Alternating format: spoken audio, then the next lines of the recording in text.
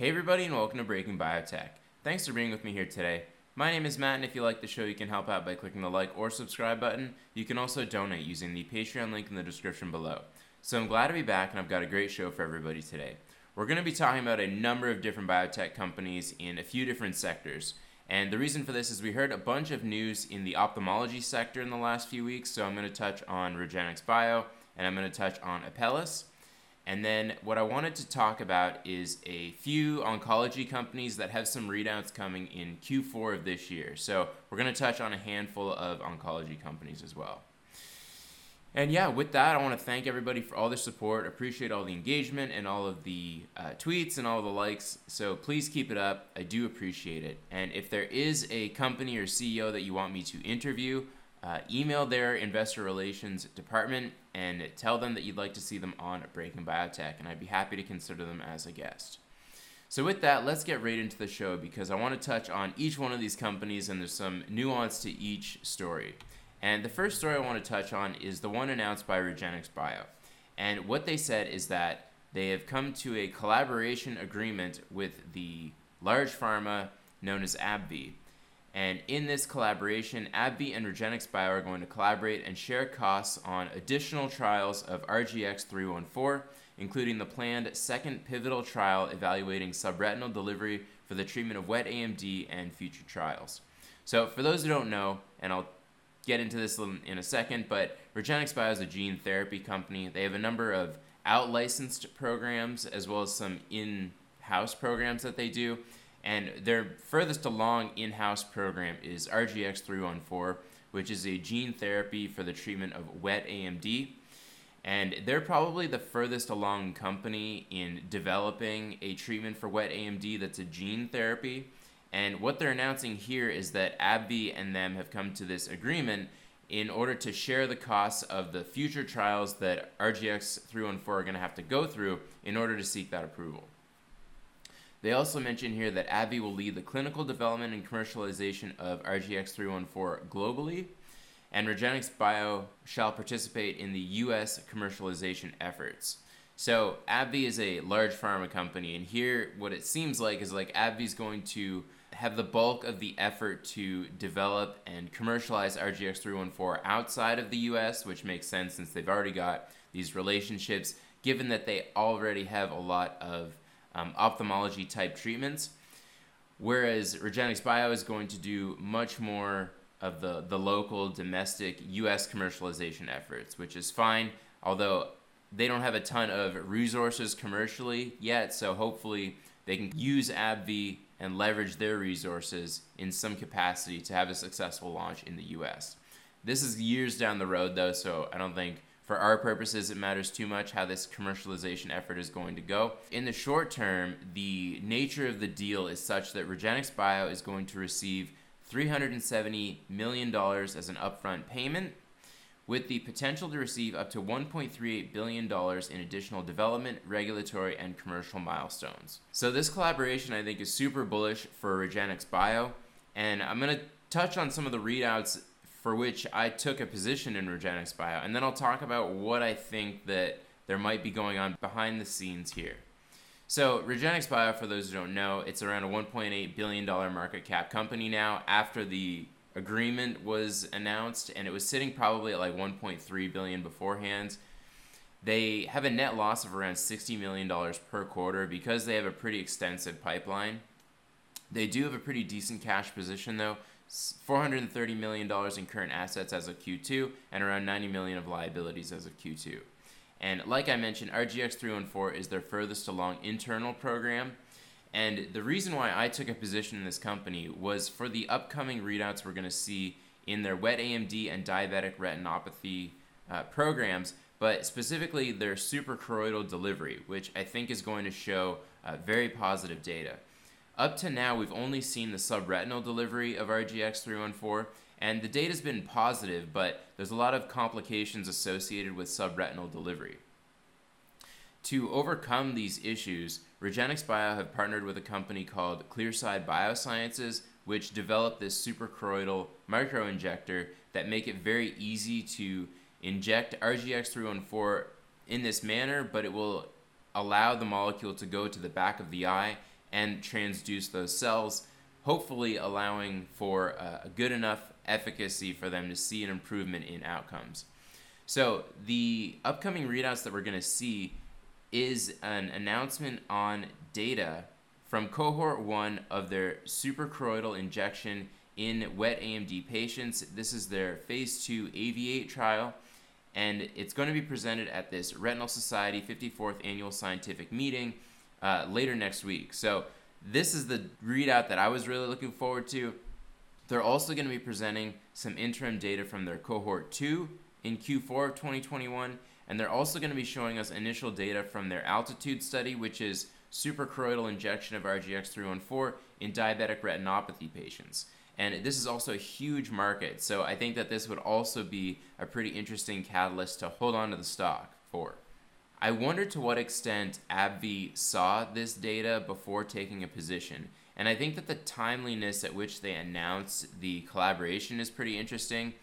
I would think that they would have waited until after the data readout before they make this announcement, but we heard it before. And to me, I don't know if I'm just reading too much into it, but I imagine that AbbVie may have seen some of this data and were willing to make this collaboration happen as soon as possible. And for that reason, I feel like we should be even more bullish on this readout. And is the reason why I took a position in Clearside after this announcement, because they're going to see a big increase in their stock price too, I think, if everything goes well. So overall, I think this sets us up very well for a pretty bullish outcome after we see the data after next week. I'm not sure what I'm going to do if the data is positive, because I think expectations for the cohort 2 interim data are going to be very high if we see a pretty good efficacy readout from cohort 1 next week. I think more so the suprachoroidal diabetic retinopathy readout might lead to another increase in the stock, but I'm going to have to assess after we see what happens from the cohort 1. So tentatively, I'm still holding on to my position. I added to Clearside, and I'm going to see what happens after next week and decide what to do after that. But that was the nice announcement we heard from REGENXBIO and AbbVie, and I'm looking forward to that readout, and it's coming pretty soon. So if you want to take a position, now's your chance. The next story I want to talk about is the top-line data that we heard from the DERBY and OAKS trial that Apellis announced. And here's what the press release said. Apellis announces top-line results, and whenever they say announces and they don't say reports positive data, you always have to wonder about it, but here it is overall pretty positive in my opinion, at least from the press release. And what they say is that they announced top-line results from Phase 3 DERBY and OAKS studies in geographic atrophy and plans to submit NDA to FDA in the first half of 2022. And so what happened here is that OAKS met the primary endpoint for both monthly and every other month treatment with pegcetacoplan, demonstrating a significant reduction in GA lesion growth of 22% and 16% respectively compared to the pooled sham at 12 months. DERBY, however, did not meet the primary endpoint of GA lesion growth, showing a reduction of only 12% and 11% with monthly and every other month treatment respectively compared to pooled sham at 12 months. So this is an outcome that I really didn't expect. Like I mentioned in my previous video, I thought that the efficacy was not going to be a problem and that the real question was going to be on the safety, especially the new exudation safety. The company goes on to say that in a pre-specified analysis of the combined studies, pegcetacoplan decreased GA lesion growth in patients with extrafoveal lesions at baseline by 26% and 23% with monthly and every other month treatment respectively. And then they say here that favorable safety profile occurred in both studies, with new onset exudations occurring in 6%, 4.1%, and 2.4% of patients in the combined pegcetacoplan monthly, every other month, and sham groups respectively. So according to their definition here, safety was very favorable compared to what we saw in the FILLY study. So that is very bullish for the company. But with the efficacy and the discrepancy between the meeting of the primary endpoints is relatively confusing. So it leaves investors without knowing exactly what the path to approval is going to look like. And some people have compared this situation to the Biogen aducanumab situation, which I can see the similarities to. One study was positive, one study was negative. Here, I think the path to approval is probably more clear, given that the p-values were pretty close to being below 0.05. For the monthly group, it was 0.0528, and every other month was 0.075. I think that the FDA could probably look past that and make a case for why approval makes sense, or at least Apellis can make a case for why approval makes sense. But it's interesting to me that they focused here on extrafoveal lesions, and they mentioned that extrafoveal lesions decreased by so much. And I don't know to what extent it matters that extrafoveal lesions had this big increase when you would expect that the total amount of lesion growth is what matters. So I thought that was kind of weird for them to bring up, but it is what it is. So a couple of the perspectives I wanted to share here is the combined amount of lesion growth reduction is actually only 14% with the every other month and 17% with the monthly. And this is actually quite a big decline from what we saw in the Philly trial. And I'm showing the data here. They had this in their presentation from when they gave the press release. And so I'm showing the combined mean change in growth of lesions, the total growth, not extrafoveal or intrafoveal. But we see here that 17% at 1 year and 14% at 1 year in either the monthly or the every other month. But if we compare that to Philly, and now I'm pulling that up on the screen here, in the Philly trial, they had a huge effect here. The monthly group declined by 30% and the every other month by 20%. So we're getting like a 40% reduction in effect when they increase the sample size. And I don't know to what extent the FDA is going to wonder whether or not that's enough to warrant approval, because the FDA not only has a mandate to approve safe drugs, but they also have a mandate to approve drugs that are efficacious. So is this enough to meet that standard? I'm not sure. The company seems pretty positive on this, but I feel like every company that has some kind of mixed data will argue in favor of the FDA being bullish on it. So I'm not really sure what that's going to look like. The company also didn't mention anything on dropouts, and they also didn't talk about visual acuity. And I've talked about before how BCVA isn't a great metric of necessarily good visual acuity in these studies, because the lesion might not be in the fovea, which is the part of the eye that would affect BCVA. So, to what extent does BCVA matter? I think it's important for us to actually see it. My impression is that it was unchanged as well. Otherwise, they would have shared the data with us and, gloated about how their treatment also affected BCVA, but we didn't see that. Is that going to matter too much to the FDA? I'm not really sure. And then another thing is they changed their definition of what would be called a new exudation during this trial. And do we know to what extent the FDA is going to be okay with that? I'm not sure. They may have talked about this before, and there's something that I could have missed, but I think that it is something to be mindful of. And overall, I think the takeaway is that we don't know how the FDA is going to look at this package of data and whether or not they're going to recommend approval or not. And the FDA in 2021 has been very, very confusing to biopharma. We've seen a lot of stuff that doesn't fit with former FDA administrations, so I think for us, the risk here is that we just don't know how the FDA is going to react and whether or not the chances of approval are very high. So, given this news, the stock dropped, I think, by 50% or so. It was trading around 60 before the data, and it went down to around 30, and that's where it's hovering now. The real winner from all of this was Iveric. Iveric almost doubled in price after this news, and I think it just makes them more of a front runner than Apellis because of the uncertainty with approval here. Another sympathy play that I mentioned and some other people have talked about was buying Catalyst Bio in anticipation of positive news for Apellis, and we did see a spike in Catalyst Bio that was pretty brief, and it's trading around $5 now, and personally I wouldn't hold on to Catalyst Bio any longer because management has been such a brutal friend to investors. So that happened with Catalyst. So for me, I'm not going to be taking a position in any of these companies. I was happy to watch on the sidelines, and I think a lot of the people that had calls or puts at kind of the extremes of the strike prices got killed because Apellis only dropped to around 30 and didn't drop to like $5, which some people were thinking about. So it is what it is, but exciting data readout, I got to tell you. And with that, I want to talk about sort of the main story of the show today, and I want to talk about 4 different oncology companies relatively briefly, but they are Oncternal, Curis, BioXcel, and PDS Biotechnology. And all 4 of these companies have an upcoming readout with their oncology products. So I wanted to talk about what I'm thinking and where I think the play would be if we were to take an investment.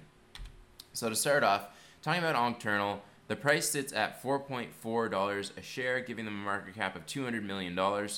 Their Q2 net loss was $7 million, and they sit on $110 million of current assets with only $6 million in current liabilities.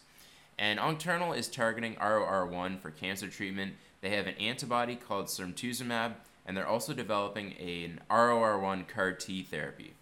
They also have a molecule called TK216, and they're looking at treating Ewing sarcoma with that molecule. But the real exciting part of Oncternal is their Cemtuzumab antibody, and they've so far seen positive data in MCL, CLL, as well as HER2-negative breast cancer. But the thing is with Oncternal right now is that we're currently just seeing continual data updates. So they're treating patients, and as they're getting that data, they're showing us the updates. But a lot of the positive data that we've seen in MCL, CLL, and to some extent HER2-negative breast cancer, it's already priced into the stock. So I'm concerned that until Oncternal moves into new trials that are further along, say a phase 2 or phase 3 trial, we're not going to see a lot of upward motion in the stock price. So I want to compare data from ASH of 2020 to what we saw earlier in the year at AACR of 2021. And the point that I'm trying to make here is that when companies give continual updates that don't over-exceed expectations, oftentimes the stock won't respond in a positive way. And this is something that we saw with Trillium, and I think Oncternal is kind of a perfect company to use as an example for that. So at ASH 2020, people were very surprised to see this data and how well Cemtuzumab did in combination with ibrutinib in MCL. And they show here comparing Cemtuzumab plus ibrutinib to single-agent ibrutinib. And we see here that at a similar timeline, progression-free survival does a lot better than just single-agent ibrutinib. Now at AACR 2021, we're on a longer time frame here because the data has been collected for a longer time. And progression-free survival is around the same. The median is still not reached. And again, it's still doing a lot better than single-agent ibrutinib. So it's still positive data, but it's pretty much in line with what expectations would be. In terms of the objective response rate, we're still looking at around the 80s.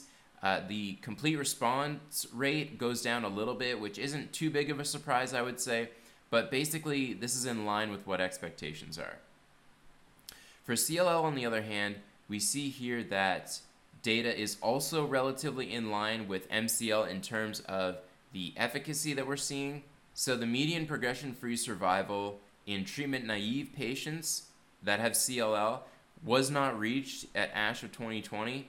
And here the combination of CLL parts 1 and 2, progression-free survival is still not been reached, and now we're up to 22.1 months. So it's still positive data, but is pretty much in line with expectations. We would be very shocked to see that all of a sudden progression-free survival had been reached at just 1 or 2 extra months. So good data, but not necessarily mind-blowing.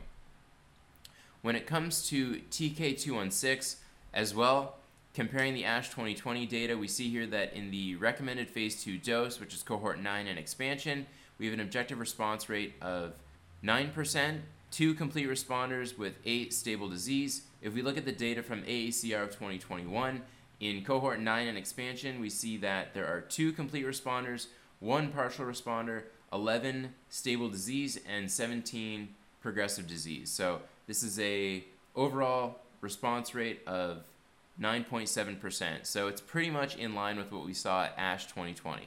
So it's good data, it's in line with before, but it's not sort of above and beyond expectations. Now, breast cancer is one data set from Oncternal that I think did impress because we didn't really see clinical data until earlier this year. What I think the objective response rate was 57%, I believe, and they saw a number of cancer patients respond very well to Cemtuzumab here. So this data set I think is very exciting, and the update in this data is going to be impactful for the stock. but we're not expecting that in Q4 of this year. So here's the anticipated milestones for Oncternal for Q4. We're expecting an update from MCL, CLL. We're going to be seeing preclinical data in additional ROR1 expressing tumors. There's also going to be an update in TK216 in Ewing sarcoma. And so all of those programs, I feel like the data is going to be pretty much good, but it's not going to be able to blow up expectations like they did in ASH of 2020. Now, the one indication that I'm excited about is the breast cancer update. And unfortunately, we're not really expecting to see a clinical update from that in Q4. They say it's fully enrolled, but there's no real timeline given here. If we were to see it in Q4, then maybe there is a lot more upside in the stock. But because of the reasons that I outlined before, I'm just going to leave my position alone. I'm holding a small position of around 75 shares, and I'm down in the position because since the AACR update, and I'm showing the chart up here, and AACR I believe was in April or so, the stock's been declining since then. And it's because we're not seeing a lot of development past MCL, CLL, or this Ewing sarcoma indication. So it's for these reasons that I'm just going to hold on to my position as it is, and until the company becomes more defined, and it's probably going to happen in 2022, I'm comfortable just sitting here and waiting. But that's Oncternal, and I want to move on now to Curis. Curis is trading at $8 a share, giving them a market cap of $730 million. Their Q2 2021 net loss was $10 million, and they're sitting on $150 million in current assets with $8 million in current liabilities. And Curis is interesting because they're targeting a novel molecule called IRAK4 for the treatment of non-Hodgkin lymphoma as well as acute myeloid leukemia. And this compound is called CA4948. They also have a molecule targeting a protein called VISTA, and they're looking in a bunch of different solid tumors, and this molecule is called CI8993. And now the company has showed positive data in AML or MDS, and what I'm showing here is the efficacy specifically in patients that have a targeted mutation that you would expect to respond to an IRAK4 inhibitor. So IRAK4 is associated with the spliceosome, and what they looked to recruit here are some patients that have mutations in either FLT3 or in the spliceosome. And what they're showing is that in these 4 patients, they all happen to have an improvement in the percentage of blasts, which is what you want in a treatment for AML, when they were treated with CA4948. Now, the other interesting thing here is that in patients that don't necessarily have a spliceosome or FLT3 mutation, they also saw an improvement in a decent portion of patients. So 9 out of 11 evaluable patients achieved a tumor reduction or maintained counts in the normal range, and normal range would be below 5% of blasts. So it suggests here that IRAK4 targeting can be a viable method of treatment potentially in AML, even in patients that don't necessarily have an activating mutation in IRAK4. IRAK4 has been tried from other companies, and oftentimes either there was not efficacy or there was a safety problem, but for some reason Curis' molecule seems to do pretty well here. It's for this reason that Curis is unique and why there's so much excitement behind the company. So where we're at now, similar to Oncternal, is we're seeing data updates in AML and MDS in patients that have been treated here. Now, I think we're more early in terms of seeing the data updates in Curis, so we're not at that stage like we were with Trillium and like we kind of are getting to with Oncternal, where the company is just sort of floundering, showing only data updates in existing trials, and they're not moving on to new indications or trying to move the current trial indications into later phase trials. So I think there's still a lot of potential for Curis, and is the reason why I'm still holding a nice position.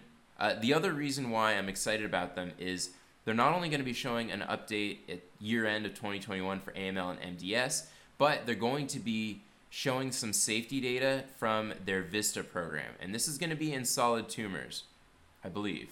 I'll double check that, but I'm pretty sure they were looking at solid tumors for VISTA. But the VISTA target is interesting because I believe it was J&J originally had the molecule, and they stopped it because safety was so bad at the first cohort of patients that received a really low dose. So Curis is trying it in their population, and I think it's going to be a high risk, high reward play that if they happen to see good data, the stock could increase significantly based on this. And if it's a failure, I don't think we're going to see too much downside. So it's for that reason as well why I'm holding a position.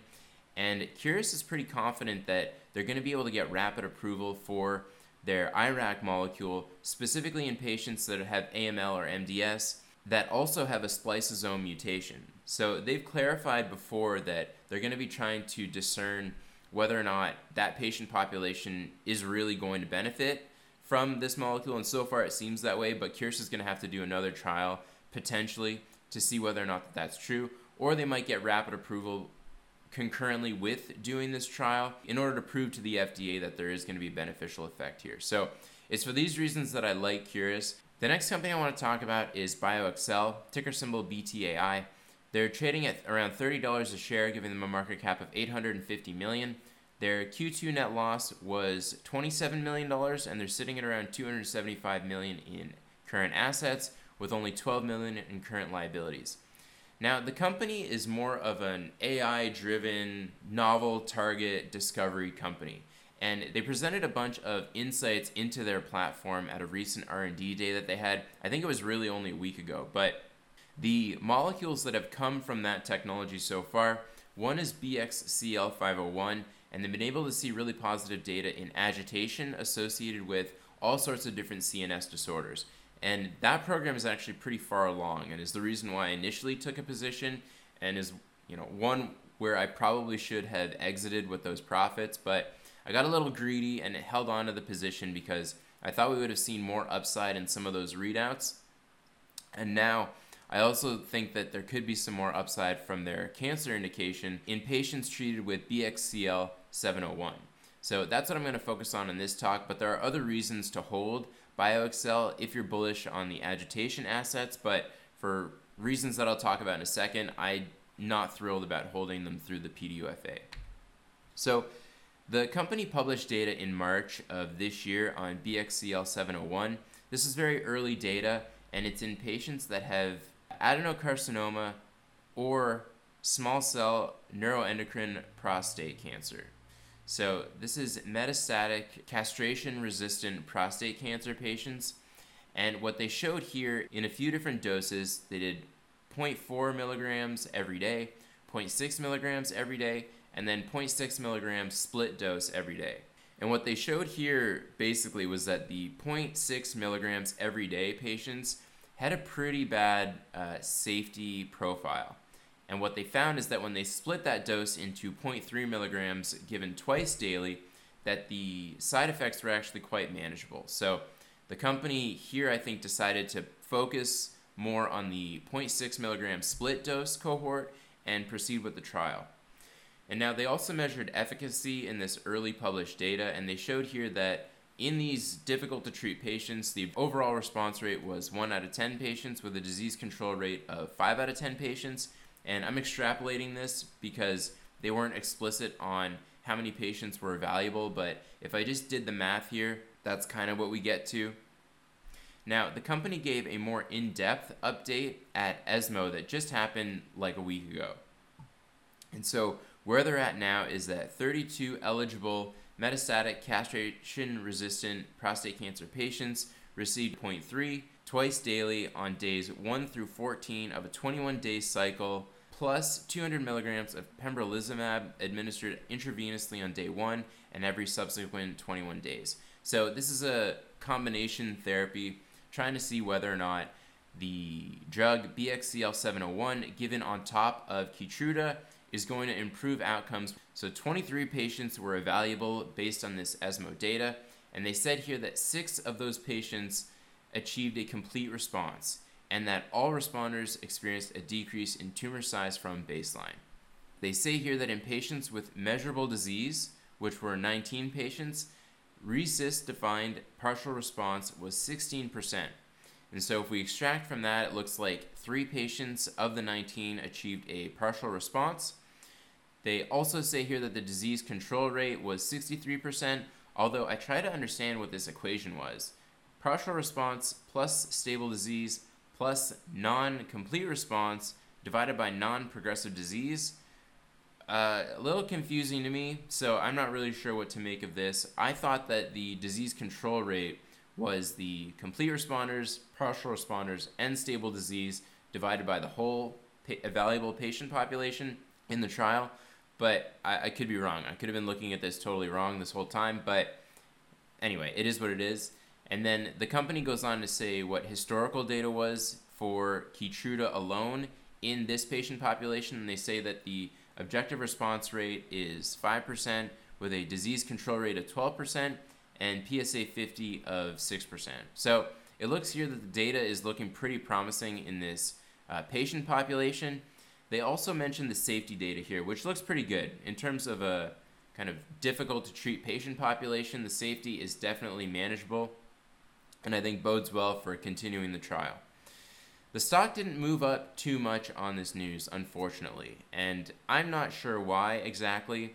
I think that the oncology part of the BioXcel story is being undervalued right now, and I'm still going to hold on to my position in anticipation of the next efficacy readout for BXCL701. So they showed the cold tumor data here, and they're going to be presenting data in solid hot tumors in a basket trial, and this readout is still expected to come in the second half of this year. So I'm going to be looking to exit the position mostly because I don't want to hold BioXcel through the PDUFA date of BXCL501, which is taking place on January 5th of 2022. And I don't want to be involved in the risky nature of what is going to come from that PDUFA decision, or whether or not in December they're going to get some kind of letter from the FDA saying that there's deficiencies. So I want to avoid that and try to get out with a decent profit, or at least come out flat. So I'm going to hold on to the position, and hopefully that this solid tumor readout is going to lead to an increase in the stock. And I think the data that they saw in the cold tumor bodes pretty well for a good potential efficacy readout for the hot tumors. So we'll see what happens, but that's my take on the cancer programs of BioXcel. Now, the last company I want to talk about is PDS Biotechnology, ticker symbol PDSB. They're trading at now $16.56 a share, giving them a market cap of $470 million. Their Q2 net loss was only $5 million, and they're sitting at $77 million in current assets with only $4 million in current liabilities. And this company's been getting a lot of attention on Twitter lately. They are kind of a huge turnaround story, where I think before this year in 2020 they were trading at like $1 or something like that, and they moved up significantly on all of the news that they've been giving, from success with their Versamune program and specifically their molecule PDS0101 in various different cancers. So the technology that they're trying to leverage here is called Versamune, and what this technology does is it basically activates T cells. But what PDSB is trying to do is take peptides that they know HPV expresses, incorporate it into their Versamune platform, and treat it in combination with other traditional cancer therapies in hopes of activating T cells that will be primed because the Versamune will have been taken up by antigen-presenting cells. And the goal is to hopefully get a more than expected T cell response in these patients. This is kind of a convoluted way of explaining it, but their main compound is PDS0101, and they're looking at first-line recurrent head and neck cancer, advanced HPV-associated malignancies, as well as stage 2B or 4A cervical cancer.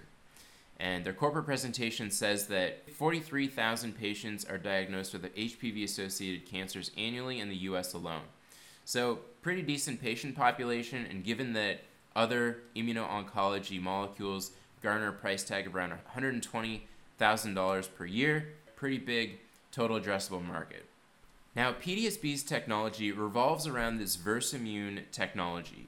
And what this is a molecule that acts as kind of a micelle. And if anybody's seen this before or has read about sort of lipid monolayers, what these lipid monolayers are able to do, and forms of these occur naturally in the human body in the form of exosomes or vesicles, but the company has created this proprietary type of fatty acid coat such that they can produce antigens that are known to be expressed in different cancers. And with HPV, I think it's a perfect model for them because HPV has a very predictable expression pattern of different peptides. And what PDSB has done is they've isolated epitopes from that, put it into their hydrophobic molecule, injected it subcutaneously into the skin in the hopes that these molecules will be taken up by antigen-presenting cells. Those antigen-presenting cells will process the antigens and express them on their surface such that T cells will then recognize them and be primed to attack cells that express those epitopes of those antigens.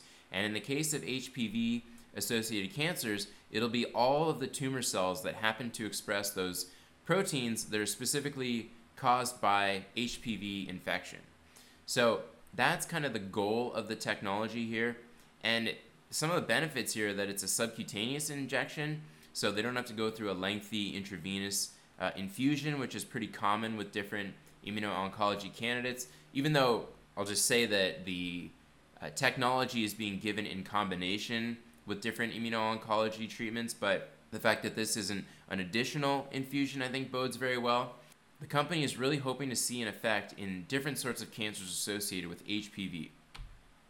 And so the main readout that I'm looking forward to is from this phase 2 trial evaluating the combination of PDS-0101 plus Keytruda in the treatment of HPV-16 positive metastatic or recurrent head and neck cancer patients. And so this trial is called the Versatile-002 trial, and it's treatment of patients that have HPV-16 positive head and neck cancers whose cancer is spread or returned. And these are both patients that are checkpoint inhibitor naive or checkpoint inhibitor refractory. It's an open label phase 2 study with an expectation of 96 participants. They're not close to that just yet, but they are moving ahead and they're starting to get pretty good recruitment. And so just to give a rundown on how it's going to happen, pembrolizumab is administered via IV infusion, followed by a subcutaneous injection of PDS-0101 5 times throughout the course of the study. And then they say that pembrolizumab monotherapy will be administered every cycle. There is not a combination treatment until disease progression or up to 35 cycles. And so some of the news we saw in September is that the lead-in safety cohort enrollment was completed on September 9th of this year, and this allows them to further continue to enroll patients so they can get to around, hopefully, that 95 level. And then they also say that preliminary results are expected in either Q4 of this year or Q1 of 2022. And so just to give a primer on the data, they gave an update at ASCO of 2021. And this update showed that in CPI-naive patients, they got an overall response rate of 5 out of 6 patients, which is very positive. They also saw a nice response in CPI refractory patients, and the objective responses were 5 out of 12 patients, and they said that 7 out of 12 showed a reduction in tumor. But my expectation here is that, or the reason why there's a difference here is that I think 2 of them might not have seen like a 30% reduction in the tumor to be called an objective response. So this bodes very well for the company and is the reason why I think the update is probably going to be pretty positive that we see in Q4 of this year. And similar to Curis, I think that we're pretty early in the data update. So the potential for this kind of good effect to have an effect on the stock, I think, is there. And is the reason why I have a position in the company and why I think it bodes very well to holding on to the position through this readout. The company has other trials going on. They also have a phase 2 study that's a triple combination of PDS-0101 plus this bintrafusp alpha and M9241, and this is in advanced HPV-associated cancers. They're hoping to complete enrollment in Q1 of 2022. And if we look at the ASCO 2021 update, they got 71% of patients that had objective responses, which I think bodes very well compared to some of the other data that we saw. And I have here the bintrafusp alpha data as a monotherapy in HPV-associated cancers.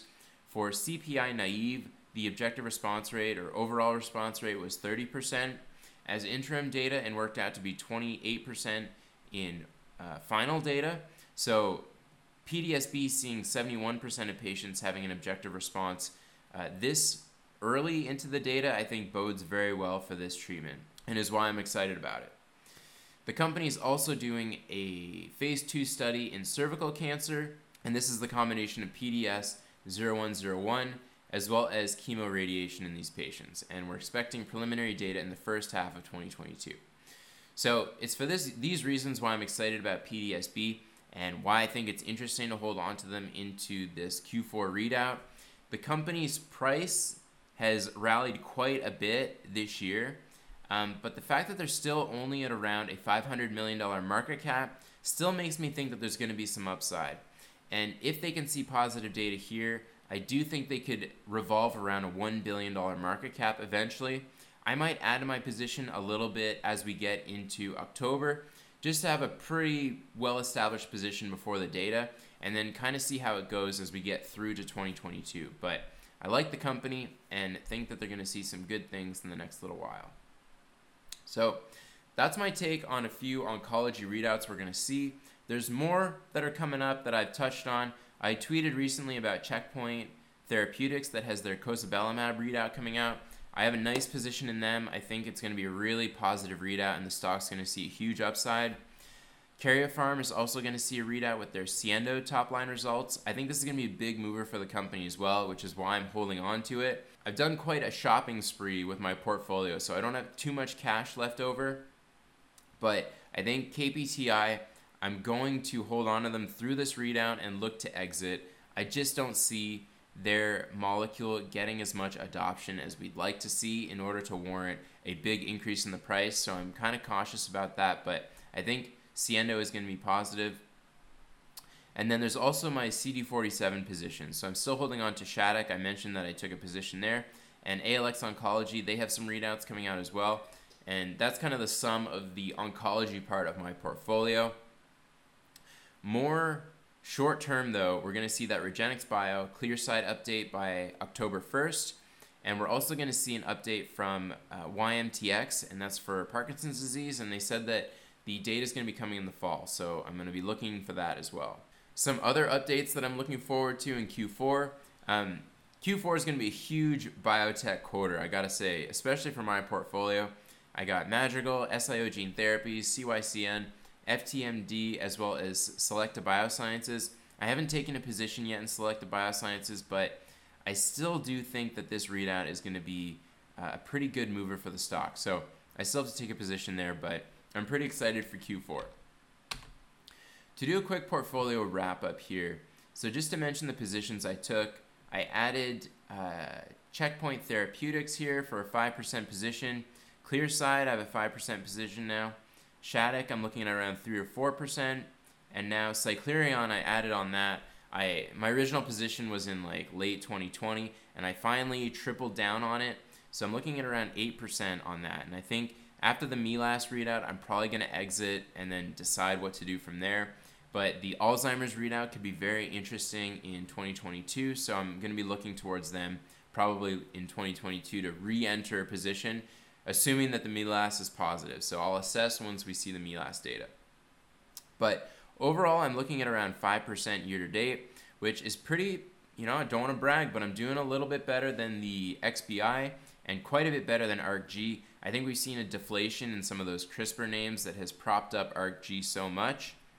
And the reason for my success so far has been the massive run-up in PDSB, massive run-up in REGENXBIO, as well as Aurinia, which I would love it if anybody could tell me why Aurinia is now moving up so much on basically no news.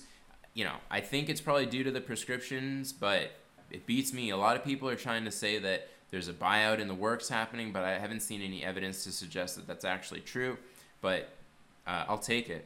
I think also ALX Oncology has been doing really well, and that's been helping my portfolio quite a bit. And this is in spite of Biogen getting crushed, which I'm holding a pretty decent position on, as well as some of the smaller things as well. So Madrigal hasn't been doing great. KPTI is still doing really poorly. BTAI and Oncternal are still doing pretty poorly as well, even though I'm holding, at least for Oncternal, a pretty small position. But BTAI, this has been hurting me quite a bit. So yeah, that's what we're looking at. So overall, pretty happy. And hopefully we can start to approach the levels of the SPX 500 or the NASDAQ as we kind of suss out these Q4 readouts. And in terms of my available cash, I only have a 5% cash position left, and I'm thinking I'm going to be adding for YMTX and potentially KPTI. And this is after all of the purchases I've recently made. If some of the readouts come out and I can sell the stock in those companies, then that'll make me feel a little bit better, but I'm pretty heavily invested right now. So we'll see what happens. But I want to wrap it up there. Thank you all so much for all your attention. Let me know what you think. Let me know if you think I'm off in any of my analyses of these companies. And I look forward to chatting with you in the comments below or on Twitter. And you can send me an email at matthewlapoire@gmail.com or tweet at me at matthewlapoire. And with that, I'm going to wrap it up there. But thanks again, everybody, and we'll see you next time.